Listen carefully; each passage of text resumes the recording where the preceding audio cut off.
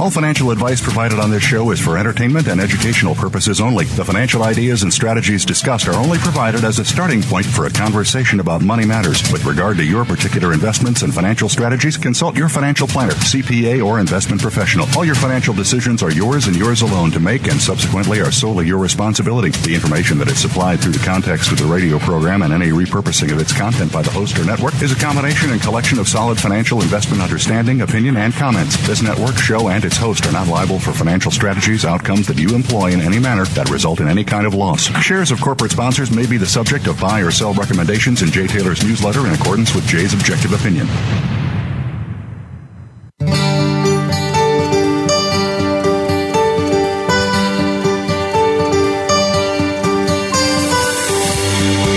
Welcome to Turning Hard Times into Good Times with your host, Jay Taylor. This hour will help investors fix issues and achieve personal gain. Now, here's your host, Jay Taylor. Welcome to Turning Hard Times into Good Times. I am your host, Jay Taylor, and I'm speaking to you from New York City on this, the 12th day of February 2019. And as always, I'd like to remind you, I am the editor of a newsletter that focuses on the mining sector, in particular the precious metals mining sector. It's Jay Taylor's Gold, Energy, and Tech Jay Taylor's Gold, Energy, and Tech Stocks is the name of the newsletter. Go to miningstocks.com to sign up for my letter. Or you can call our office here in New York at 718-457-1426, 718-457-1426 during normal work hours. Also like to encourage you to consider signing up for Chen Lin's letter. ChenPix.com is the place to go for that, ChenPix.com. If you're interested in cutting-edge biotechnology issues, they're high-risk, high-return stories that Chen focuses on. Chen's letter is the best I know of for that field, so you may want to consider subscribing to ChenPix.com. Or if you'd like to just really have a good sense of where all manner of markets are heading, to know whether we're in bull markets or bear markets, highly recommended in this letter, or in this radio show, is Michael Oliver's newsletter. OliverMSA.com. OliverMSA.com is the place to go to, and we'll be talking to Michael just in a couple of minutes from now. Thank you for listening to this show. Thank you for making it one of the more well listened to shows at the Voice America Business channel. And we also like to encourage you to send your questions or comments along to questionsfortaylor@gmail.com. Questions, the number 4 Taylor@gmail.com. And of course, we do want to thank our sponsors, because without them we would not have a show. Our sponsors that make this show economically viable today are RN Resources, Great Bear Resources, which we're really pleased to have join us because of their phenomenal success at Red Lake. Novo Resources is another one, Triumph Gold, Gold Mining Inc., Uranium Energy, and Miramont Resources. And I'll be talking to the Vice President of Explorations from Triumph Gold after our first commercial break today. I've titled today's show, Pierre Lassonde's Views of the Gold Mining Sector. As the title of our show implies, our main guest this week is the legendary investor, Canadian gold mine investor, Pierre Lassonde. Also joining us this week will be Dr. Barassi. He's the Vice President of Exploration of Triumph Gold, as I just noted, and he'll give us an update on that company's multi-million-ounce Free Gold Mountain project in the Yukon. Some very exciting things, exploration results in 2018. He'll bring us up to date on that.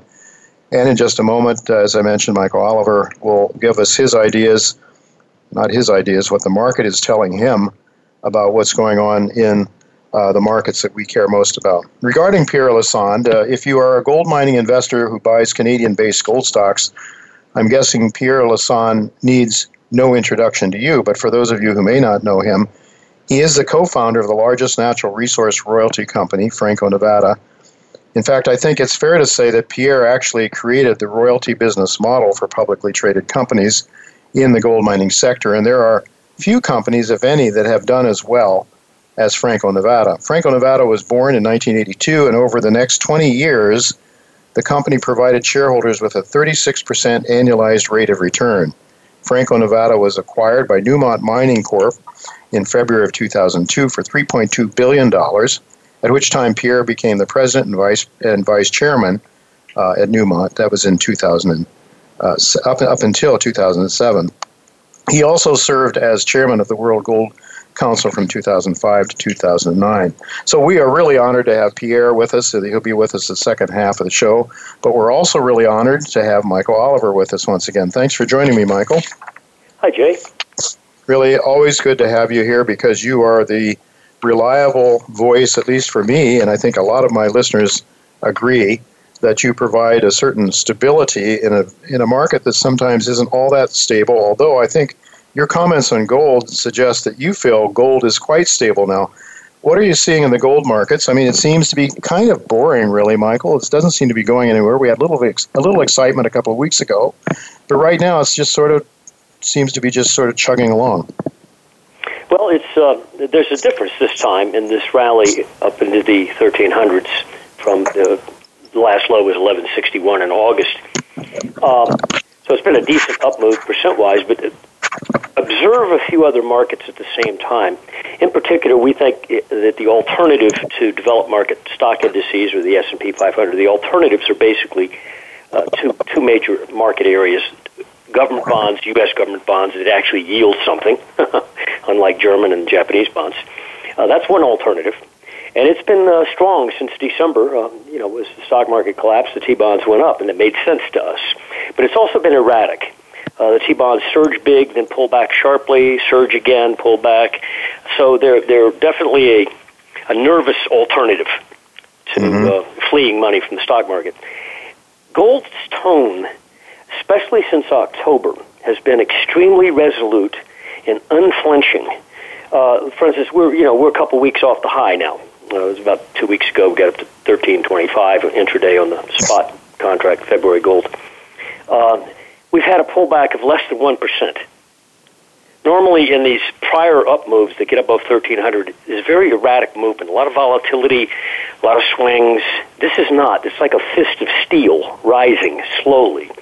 And even when the stock market, as money flowed out of the stock market between October and December, gold, of course, was firm during that time.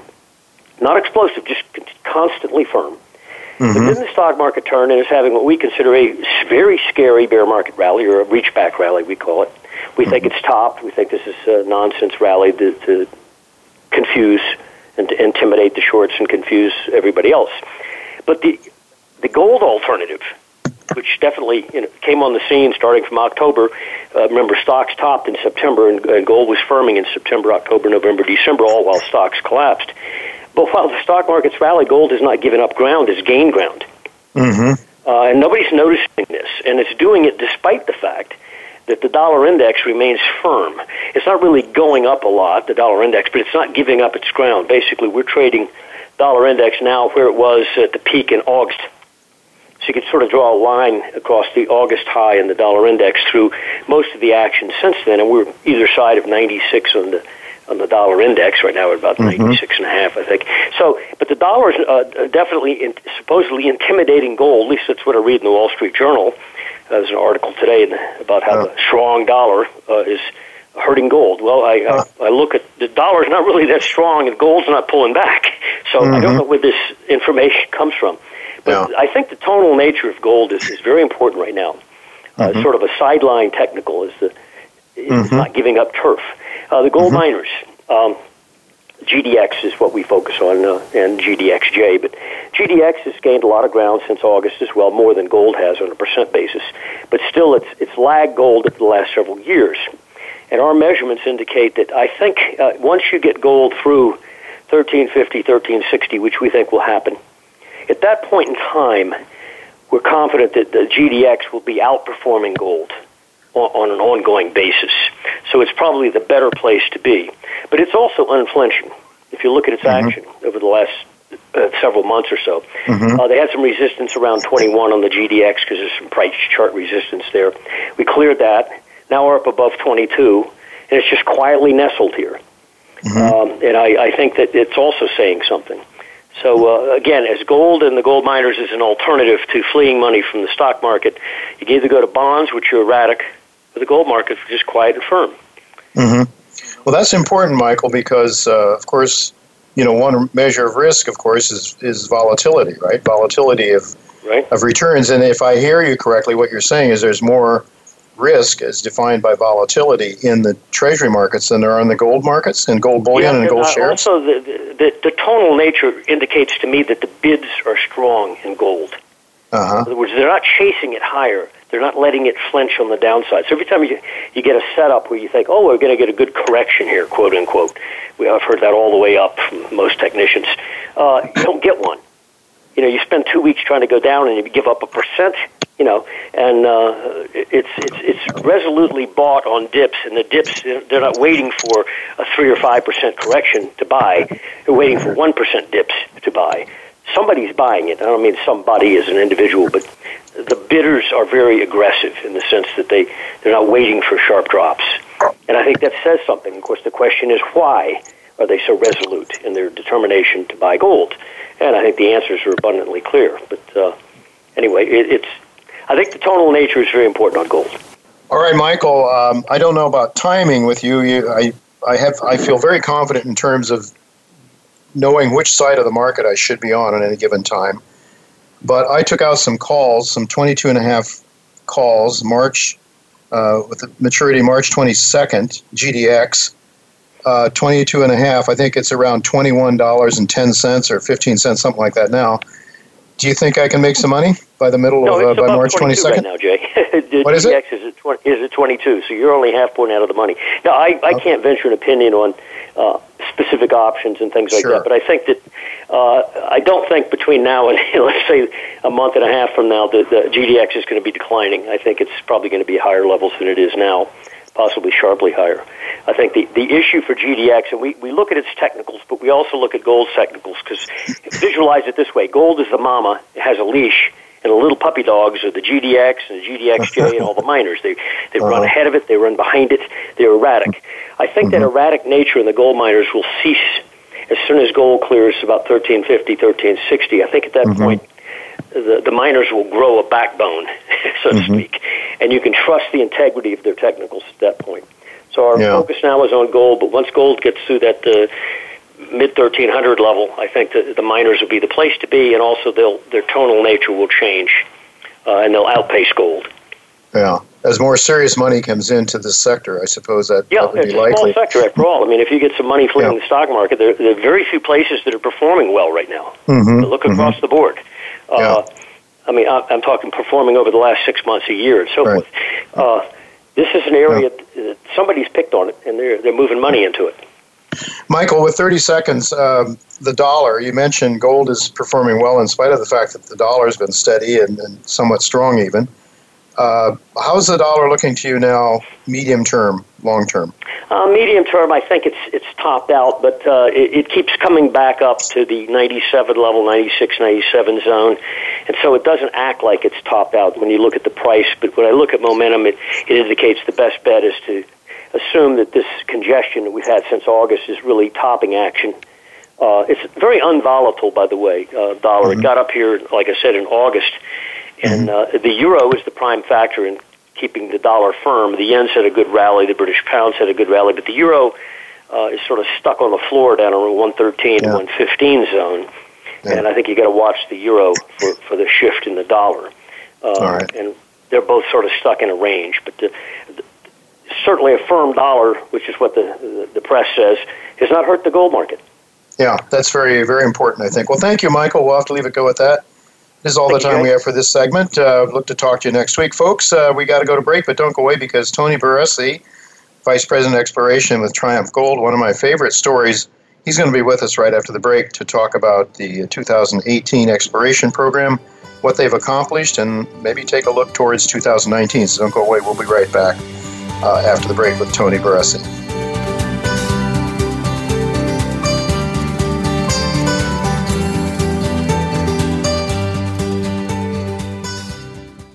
Noble Resources Corp. trades on the OTCQX under the symbol NSRPF and on the TSX Venture Exchange under NVO. Its flagship assets are located in the Karratha region of Western Australia, where they are currently drilling and trenching their Purdy's Reward project. In addition, Novo has partnered with Sumitomo Mining Corporation to advance its Beaton's Creek Gold Project toward production.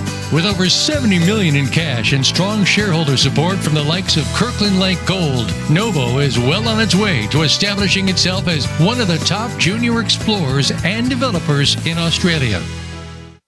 Gold Mining Inc., ticker symbol GOLD on the TSX and GLDLF on the OTC, is the biggest bet for gold investors and legendary investors like Doug Casey, Rick Rule, and Marin Katusa, who put millions of dollars into backing the company, along with institutional investors. The insiders own over 20%. Gold Mining has strong cash and no debt. It's one of the top 1% of gold companies that has over 20 million ounces of gold resources. Visit goldmining.com. When it comes to business, you'll find the experts here. Voice America Business Network.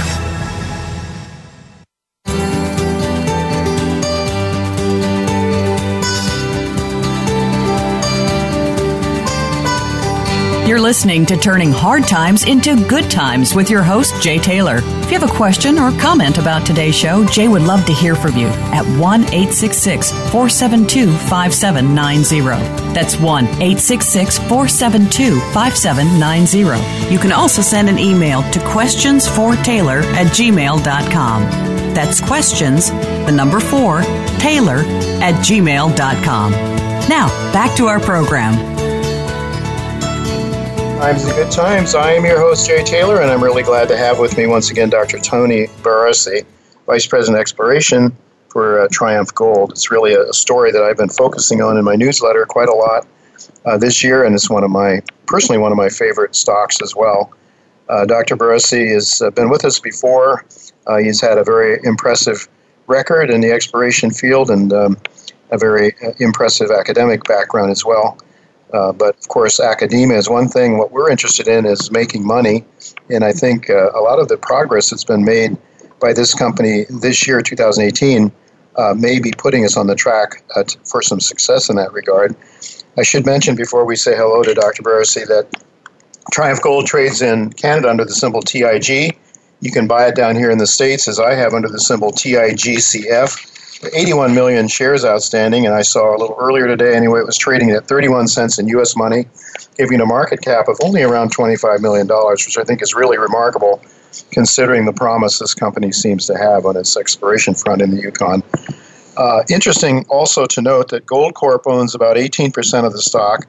Institutions hold another 46.5%. Directors and officers own over 5%, leaving a float of only about 30%. So I think this is really important also to note the kind of shareholders that are in this company present stability to the stock, which is very, very important as well in this industry. So I think that's another big plus. Tony, thank you for joining me again. Oh, it's my pleasure. Thank you for having me on the show again. It's really good. When we can get you away from looking at rocks and talking to people, it's quite an accomplishment, I think, because your love is obviously looking at rocks and understanding the geology and how Mother Nature put things there. But your Free Gold Mountain project in the Yukon is really a huge project. I think, have you completed obviously your drill program 2018 is completed. Have you all the results back, all the assays back? Have you been able to pull that all together and start thinking about a 2019 program, or is that still in the works? So we, in 2018, we conducted one of the most aggressive drill programs that was conducted in the Yukon Territory this summer. We drilled about 18,000 meters. And we have received all of those assays, and we've released all of those results. Just because we've released the results doesn't mean we fully understand exactly what they all mean. But, we had some really keen geologists on site all summer that were incorporating everything that we were seeing coming out of the drill holes as it was coming out. So we have developed a pretty robust geological model. So we've put out a number of different results from a number of different areas that we've drilled. The real highlight of what we discovered this summer is something that we're calling the Blue Sky Zone porphyry. It has that name because the year before we identified an area that had never been drilled that had lots of prospective rocks in it, and we called it the Blue Sky Zone. And then this year we drilled it and we hit a porphyry system. And the great thing about this porphyry system is that it's the highest grade porphyry system that's ever been hit in the Yukon Territory. And I was just at a conference in Vancouver, AME's Roundup, where it was acknowledged by the Yukon government that this is actually the intersections that we've made of this porphyry system are the highest grade porphyry related rocks that have ever been encountered in the Yukon. An example would be we had one hole that had 316 meters of 1.1 gram per ton gold, 5 grams silver, and 0.27% copper. That's the kind of grade and the kind of drill hole length that represents a volume of rock that could potentially economically be mined in the Yukon. So we're really making big strides in our Blue Sky Zone. Yeah, that was a very exciting, phenomenal intersection. I guess you put a couple of other holes down into the porphyry as well from another angle, I believe. Is that right? And how many have you put down into this system so far? We've hit the high-grade material with 8 holes. So that's the longest intersection that I just read to you, but there's a whole bunch of other really impressive intersections through this body. If you look at a cross-section or a 3D model of the thing, it's basically continuously mineralized through the zone of mineralization. So, if you were to mine this thing, the whole thing would be pay dirt. It's not like some types of deposits where there's some stuff that's higher grade and some that's lower, and you sort of have to separate the good from the bad. It should be pretty easy then with that kind of continuity to statistically to come up with a resource, I suppose, after you have sufficient number of drill holes put down. That's right. Well, so, with any of these sorts of things, there's a bunch of boxes that need to be ticked off.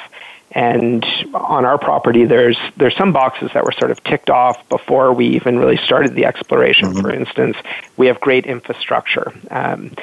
Everybody knows there's lots of gold in the Yukon, but one of the things that makes it difficult to do exploration in the Yukon is that there's not a lot of infrastructure. But our property has a road that runs right off of the Klondike Highway right onto our property and through our property. We drag drills in, move them around on the property along roads, and so there's no need for helicopter, and those same infrastructure benefits will make it that much easier to one day become a mine.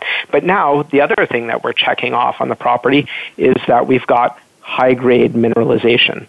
And, to have a porphyry-style deposit, you need to have a certain grade of mineralization. And we're looking at, if you combine the gold and the silver and the copper, greater than 1% copper equivalent in most of these holes.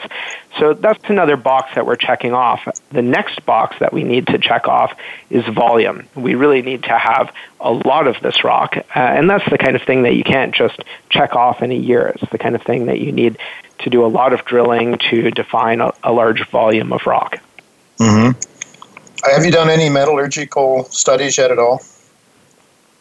So over the Blue Sky Zone, we haven't done any metallurgical work yet, but there are similar styles of mineralization nearby where we actually have current 43101 resources. So there's an area adjacent to the Blue Sky Zone that we call Revenue, and that has a significant amount of metallurgical work that's been done, and it's very positive. There's over 90% recovery of gold in unoptimized metallurgical tests. Tony, I imagine that you have not yet pulled together your drill plans for 2019, but do you see the Blue Sky as being a major focus for 2019? I would guess it has to be, given these exciting intercepts. Absolutely, yeah. So you can't sort of drill something like this and not follow up on it. And there are a number of opportunities to explore for extensions of the blue sky zone near surface. But what we're really excited about for 2019 is a concept, an idea that's come out of our drilling of the blue sky. And I guess I'll just step back for a minute and sort of tell you what brought us into the blue sky in the first place. In 2016, we did a desktop study, and we were looking purely at exploration potential for the property. So we were stepping away from the pre-existing resources, and we identified that the pre-existing resources were contained within a very large, very intense multi-element soil anomaly. And we came up with a number of reasons to believe that that soil anomaly was related to a very large hydrothermal system, of which the two resource areas were just little postage stamps within. So whereas previously there was always the thought that it could possibly be just dispersion of these elements near surface in the soils or leakage from the deposit areas, we propose that the whole thing is one very large hydrothermal system. We've stepped out now over the last 2 years into all kinds of areas within the soil anomaly, and everywhere we've hit mineralization that's porphyry related. But the highest grade mineralization is where there's ground preparation, so where there's faulting that's allowed fluids to come up to high crustal levels.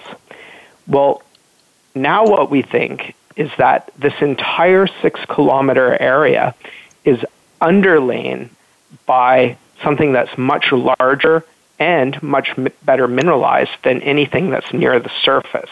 So we're just looking at little sniffs of what all of this is coming up from. And, you know, that's the kind of thing that promotional guys will say all the time whenever you go to a mining conference or something. But we hear it all the time. Exactly. But we've got a bunch of scientific data that shows that this almost has to be the case.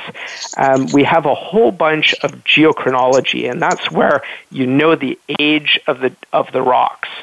And all of the rocks that are at surface in this 6-kilometer area are about 30 million years older than the mineralization itself. And that means that there has to be an intrusion at depth underneath this that is the source of the metals and fluids that has caused the mineralization. And just wherever there were leaks up to the near surface is where there's the high-grade mineralization. So because on the quality of that evidence, we've decided that next year we're going to drill the Yukon's deepest hole under the Yukon's richest porphyry. So we're gonna collar a hole right behind the blue sky porphyry, and we're going to drill right down that sucker until we get into this causative intrusion that we propose is there. And this is exactly the same kind of story that SolGold had for Cascabel. You know, they had a big hydrothermal footprint, and they drilled down a high-grade zone knowing that there had to be a blind intrusion under there, and they hit it, and a few years later they had a 12 million ounce gold resource. Well, it's going to be fun to watch for sure. One of the drivers we'll be keeping our eyes on this year. What might the depth of that hole be? Tony, do you have a sense of how deep you'll go?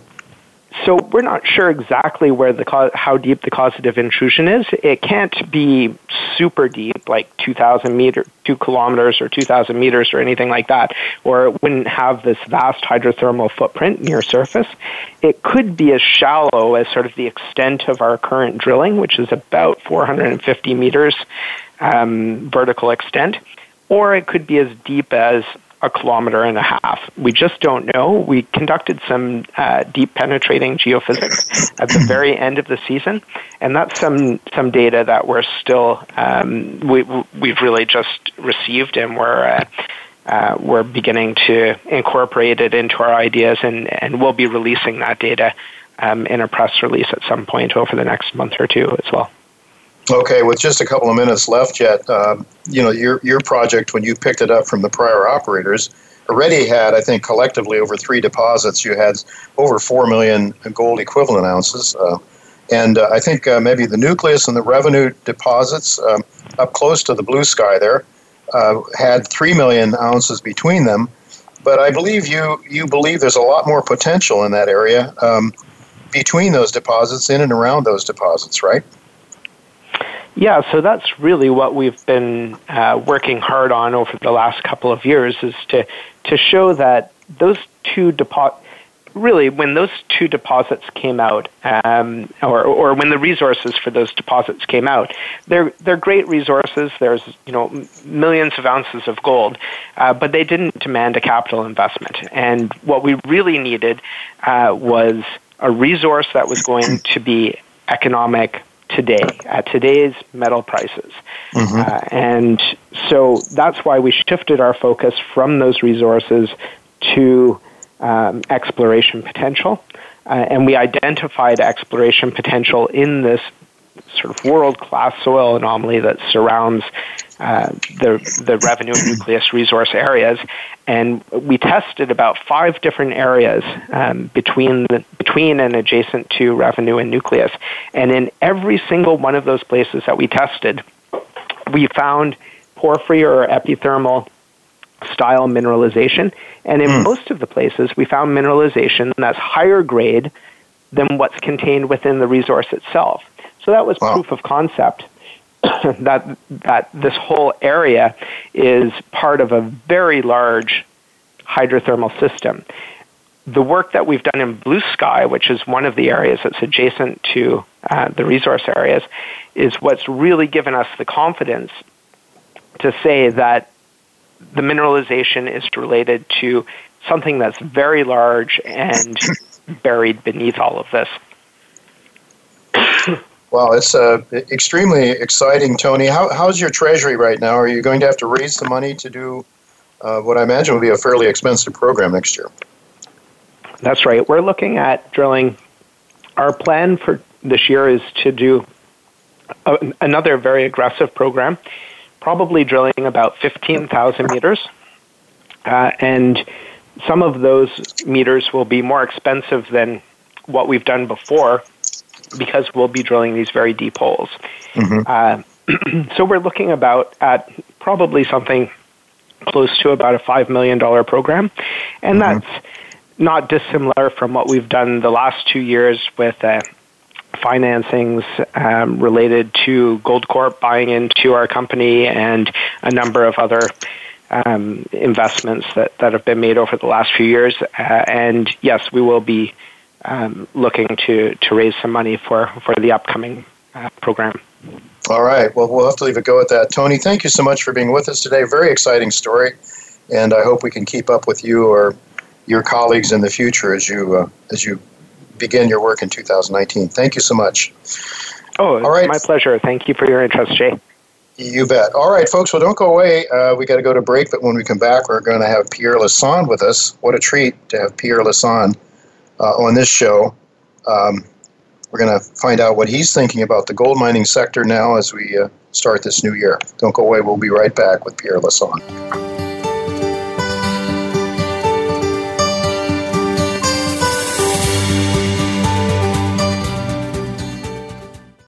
Triumph Gold holds a 100% interest in the district-scale Free Gold Mountain gold-copper project in Yukon, with a government-maintained road accessing their 200-square-kilometer property. The 2018 drill program has resulted in exciting discoveries to date, hitting the richest intersection ever in a porphyry system in Yukon. The company is well-funded and has a large institutional holding, including Goldcorp and Zijin Mining. Triumph trades on the TSX Venture under the symbol TIG and the OTC markets TIGCF. The website is triumphgoldcorp.com. Uranium Energy Corp, NYSE, American UEC, is America's emerging uranium producer. The company is 100% unhedged and has fully permitted and licensed processing plant and production-ready uranium assets in South Texas and Wyoming. With the rising uranium spot price, UEC is positioned to lead and supply to the U.S. uranium requirements ahead. Visit uraniumenergy.com and on Twitter @uraniumenergy. When it comes to business, you'll find the experts here. Voice America Business Network.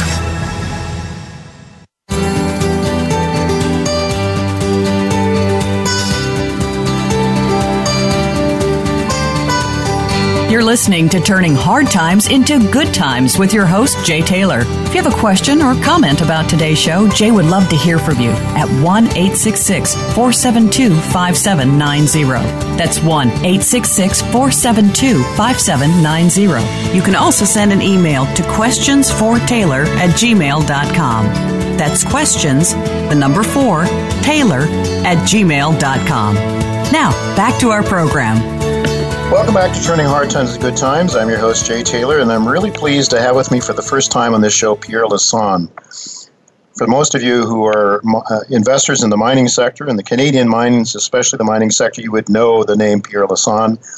He was the co-founder of Franco-Nevada Mining Corporation in 1982, a remarkable company that did extremely well for its investors. Over the 20-year period, provided investors with shareholders in that company with a 36% annualized rate of return. The company was acquired by Newmont Mining Corp. In February of 2002. Pierre became president and vice chairman of the company, and he served as also on the World Gold Council from 2005 to 2009. And Pierre has a very rich academic background as well, degrees in engineering and law, in business, and a host of honorary degrees, and he is very well known for his philanthropic endeavors, and especially in the arts in Canada. And he is also has been inducted into the Canadian Mining Hall of Fame for some really good reasons. And I'm really pleased to welcome you, Pierre Lassonde. Thanks for joining us, Pierre. Well, it's my pleasure, Jay. And you've had over the years a terrific show, so it's a real honor for me also to be on your show. Well, that's very kind of you to say that. I just, you are recognized as one of the pioneers in the royalty or streaming business. It's easy to look back in the rearview mirror now and say, oh, what a great idea. Why didn't I think about it? But you were the one that came along and thought about it. You were one of the leaders anyway, the first people to put this model together. What prompted you to see the opportunity back in the early 1980s? Well, interestingly enough, my partner, Seymour, came from the oil and gas business, and we were trying to find a way to be in the mining business without having to raise money every month or, every 6 months. Mm-hmm. And he mentioned the royalty business and the oil business, and we said, well, I've heard of a few royalties around town, but let's see if we could buy maybe one or two to give us some cash flow. But I don't think we can actually build a business out of it. But, let's see. At the time, Jay, we didn't know how big the business could be. I had no idea how many royalties were out there.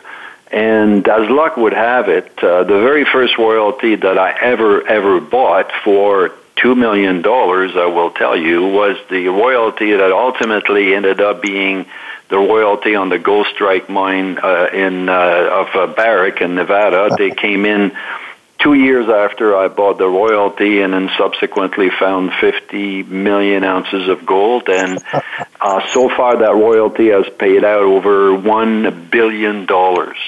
Wow. I know. My nickname became Lucky Pierre. Well, it's not just luck, I'm sure, Pierre, but there is always, isn't there, an element of luck in the mining sector. You can have the most brilliant geologist and never come up with anything substantial. And then that's somebody absolutely true. The one thing that I love about the mining business is it's really the only business in the world where with one drill hole you can create $1 billion of wealth. And, of course, it's not every hole, and it doesn't happen too often, but it's happened to me 3 times in my lifetime. And you're right. I mean, I say I'm lucky, I am lucky, but luck is preparation meeting opportunity. Mm-hmm. And so you have to be prepared. You have to do your homework. You talked earlier about, all the degrees that I have, all the the hours that I have. I mean, in the book Outliers, Malcolm Gladwell says to be world-class at anything, you need 10,000 hours. He's absolutely right. You need your 10,000 hours. You need to put in the work. And, the harder you work, the luckier you get. Pierre, I think the mining industry has had a tough struggle for the last number of years, I would say. If I'm right, I think the PE ratios for substantial mining companies has trended lower over the last number of years. Why do you think the mining sector is having such a rough time? What are the economics that are causing gold mining in particular to have such a struggle? Yeah, the XCU versus gold is at the lowest level I have ever seen them in my lifetime. So that just gives you an idea how unloved the gold stocks are. In my career, I've seen 7 cycles, and what I say to people is that at the bottom of the cycle, there's never enough money in the business. And at the top of the cycle, there's way too much money. Companies are thrown money at. Because the gold mining business is a fairly small business, and it doesn't take that many, millions of dollars to make a big difference. Right now, it's unloved. The U.S. dollar has been sort of the king of the business world, and gold is the anti-U.S. dollar. So as long as the U.S. dollar is very strong, which it has been since 2011, the gold price has been languishing.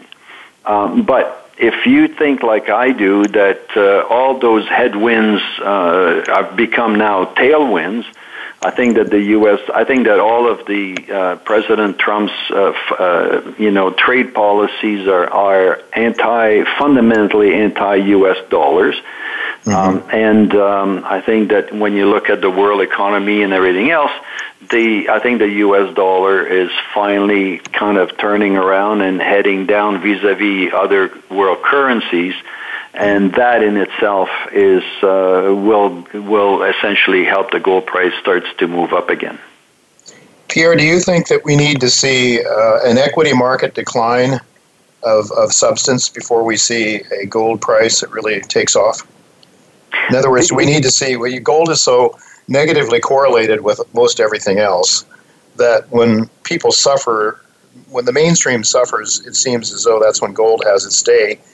And yet we see the Fed, of course, and as soon as the stock market starts to fall a little bit, we see a hissy fit thrown at the Federal Reserve Chairman, and he has to loosen the strings and start printing more money. How long can that go on? And do you see that the equity market's needing to decline before we see a real bull market in gold, or can they both go up together? They can go up together for a while, because the correlation between gold and the market, it's a negative one, but it's a bit of spurious one. I mean, it happens for a period of time. They can go up together or go down together.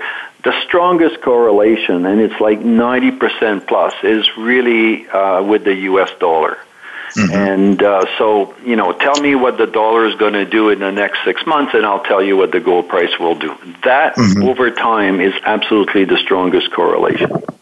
Now, I know that you've looked at, in fact, I saw you on a video in London, I think, with the Northern Miner. You were a speaker at some event that the Northern Miner put on, and you showed a chart that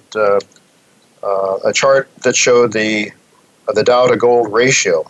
And I know I can remember very clearly 1980. I'm old enough to remember very well when our first mortgage was a 17.5% mortgage, and Paul Volcker slammed the brakes on the inflation, essentially, and the dollar became very strong later. But of course, it was a weak dollar, and gold went up to $850. But there, about that time, we saw the Dow fall to about that level, and you had a 1-to-1 ratio. We had a 1-to-1 ratio Dow to gold in the 1930s, early on. Could you comment on that and why that might be important to keep an eye on? I love that chart. I came up with it actually when I was writing my 1999 annual report. And like today, the gold were unloved. The gold price was down at $250 in those days after being $400 for like almost 20 years and being $800 in 1980. And I just, essentially put a chart up. And when you think about the Dow Gold ratio, it's really the ratio of financial asset vis-a-vis hard assets over time.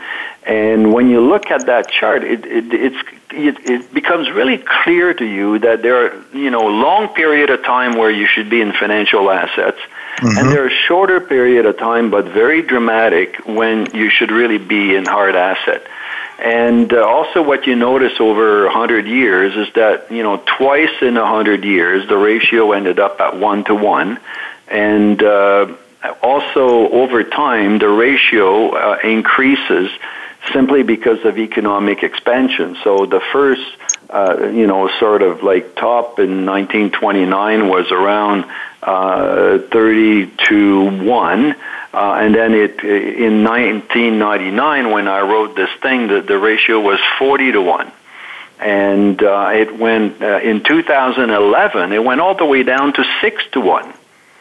When the gold price was $1,900 and the Dow was down at 7,000, it was 6-to-1. It's now over 19-to-1.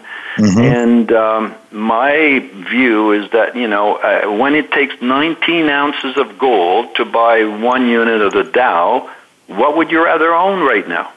And I think the answer is gold.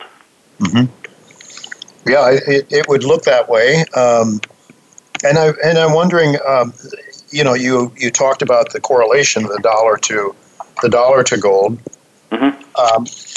What is your read on the dollar, and are there some maybe what factors would play into your read on the dollar? Well, my read on the dollar is that the Fed has stopped raising rates. It's in pause, so that's a tailwind for gold, negative for the dollar. All the tariffs that have been put in place by President Trump are very costly, and it will lead to inflation, and that's good for gold and not good for the dollar because it's going to go down. And then when you look at gold in all currencies, it's going up. So to me, what used to be headwinds for gold are now becoming all tailwinds, and the opposite for the dollar. So I'm actually quite bullish on gold this year. I think we're going to see easily $1,400 this year for gold.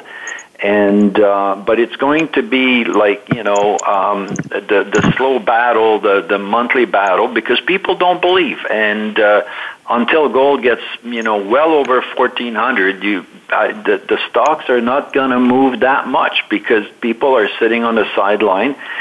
In their mind, the gold price has not done anything for 6 years because you go back to 2012. And the gold price came down from 1,900 to about $1,250, and it's been that way for 6.5 years, almost 7 years. But the reality is that the gold price actually bottomed in December 2015, and it's been going up for the past 2.5 years.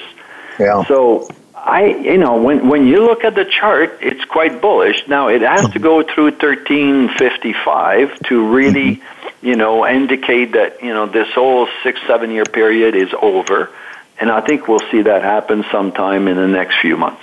Yeah, Michael Oliver, who I have on this show almost every week, is convinced with this momentum work that he does that we're there, that it's going to happen. His momentum work usually gets you in a little earlier and gets you out a little earlier. And he's convinced that it's a done deal, essentially. But that we do need to get above that 1355, 1360 area that you mentioned before the price chartists start to get excited about it. So I'm fingers crossed you're right, because I have a lot invested in gold, and of course this show is about gold to a great extent. Pierre, I'd like to ask you about some geopolitical events that are taking place, and if they might not have something to do with the future of gold as well. I think you touched on tariffs. That's part of the story. The battle with China and so forth that Donald Trump is engaged in. But what do you make of the massive buildup of gold in China and Russia? What do you think that's all about? Why would they be doing that? Well, that's an easy answer. As we all know, gold is the only reserve currency that's not the debt of another country. Mm-hmm. So if you're one of the primary country in the world and you don't want to own U.S. debt, which is dollars, mm-hmm. your only really other choice is gold. Because if you're Russia, do you really want to own renminbis or euros? You can own some euros, you can own some yen. But these currencies are not traded on, trillions of dollars a day like the U.S. dollar is, or gold for that matter. Mm-hmm. So the only other reserve currency of choice is gold, and that's what we've been seeing. Central banks buying 4 or 5, last year 600 tons of gold, and that's going to continue for the foreseeable future because the Chinese are saying, why we already have $3 trillion U.S. dollars, and what is the U.S. doing? They're hitting us over the head every which way. Let's diversify. And Russia, same thing. They don't want to have anything to do. They've sold all their U.S. dollar. They're using gold, and we're going to see. We're seeing Iran and Pakistan and other countries and Turkey doing exactly the same thing. So.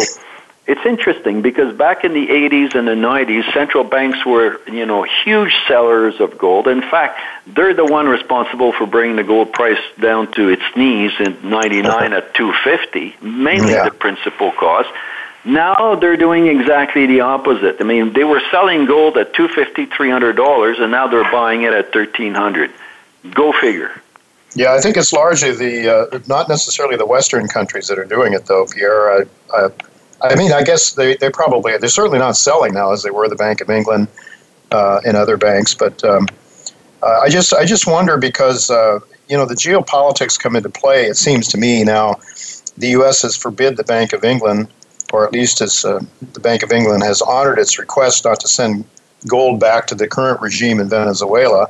And I wonder what that impact that might have on people that countries that might not be all that friendly to the United States wanting to store their gold in England in the future. Well, the gold may not leave England, but it's going to change hand anyway because, they can do a swap with, with Iran, for example, for, the ownership is going to change, but the gold is still going to be in the vault. So I don't make too much of that, to be candid. And if your vault is in Switzerland, the Swiss, they don't care. Whatever ownership it is. So the political event have usually a very short lifespan in terms of the gold price. So during the Iranian Revolution or the Iraq War, the gold price went up $20, $40, $60 in a day, but it came right back down. Pierre, I think you have to focus really on the U.S. dollar and what you think the policies of the current administration are doing to the U.S. dollar. You really believe that gold's got a good run for this year. Pierre, with just about 3 minutes left here, I want to ask you if you were managing Franco-Nevada now, or maybe to put the question another way, what do you look at when you want to invest in a company? I know that you are invested in, I believe you have some holdings, you have a holding in Orla Mining, which is a company that I follow in my newsletter. What are you looking for in investments in gold mining companies now? And could you comment a little bit on jurisdictions? Are there some areas that you would definitely not want to put money into? Well, just for the record, Jay, I'm still chairman of the new Franco-Nevada when we bought back the company in 2008 from Newmont, and we've grown it from $1 billion to $13 billion. So we're still very involved in buying royalties, and our best gold royalties are copper mine with gold byproduct because these mines are going to go on for 30, 40, 50 years. And in the case of Franco-Nevada, the whole management team could go to Hawaii for the next 20 years and your dividend is secured. Why? Because of these your long life asset. So when you ask me what I'm looking for long life asset. That is the holy grail of mining. And that's what we do in Franco-Nevada. That's what we try to do in Orla. We just have discovered a new copper gold ore body in Panama.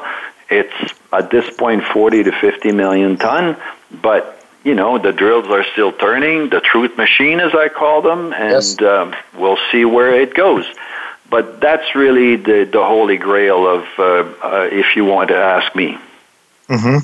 That sounds... I'm very invested in Orla. I've put a lot of money in that company. We got top team of management, 2 really good ore body, one in Mexico that's being developed, and the one in Panama, we're still drilling it, but at some point will also be developed. And in this business, when you invest with great people with good assets, the cycle will turn, and you're going to make a lot of money. And for sure, your royalty model too brings less risk, I would dare say, than owning shares in a regular company, in a regular mining company. So, as you said, you don't have to raise money all the time to stay alive. Franco-Nevada, probably with First Quantum coming into production, we have 30% growth this year, probably another 20% growth next year without having to spend a penny. And the business model, the royalty business model that we created, Jay, if you ask me, it's the best business model on the planet. Your first money is your last money, and then you get exposed to all the discoveries made by the operators of your property. And, we have about 350 properties, 10 million acres, and the best gold trend of this world. What does that mean? That means we're going to be lucky. All right. Well, it sounds good. Thank you. We'll have to leave it go at that. Thank you so much, Pierre, for sharing your time with our listeners. It's greatly appreciated. And I hope we can do it again sometime. Well, folks, that is all the time we have this week. Next week, David Stockman, former congressman and also budget director under President Reagan, will be with us. Amir Adnani of Uranium Energy as well. And with a little bit of luck, Michael Oliver will be back as well. Until then, goodbye and God's blessings to you.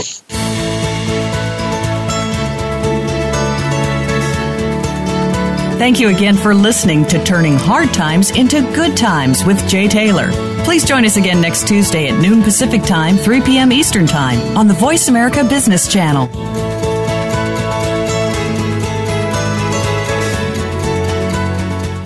Often referred to as one of the best teams in junior gold exploration, having discovered a 5 million-ounce gold mine and sold a second company amidst discovery, the management behind Auryn Resources now has a world-class exploration portfolio within Canada and Peru. Projects that give the company one of the largest direct pipelines for major discoveries globally, with one of the deepest technical teams to explore them. Entering into its 3rd year of aggressive pursuit, Auryn is expecting results from 2 of their major projects throughout the rest of this year. For the latest, head to aurynresources.com and subscribe.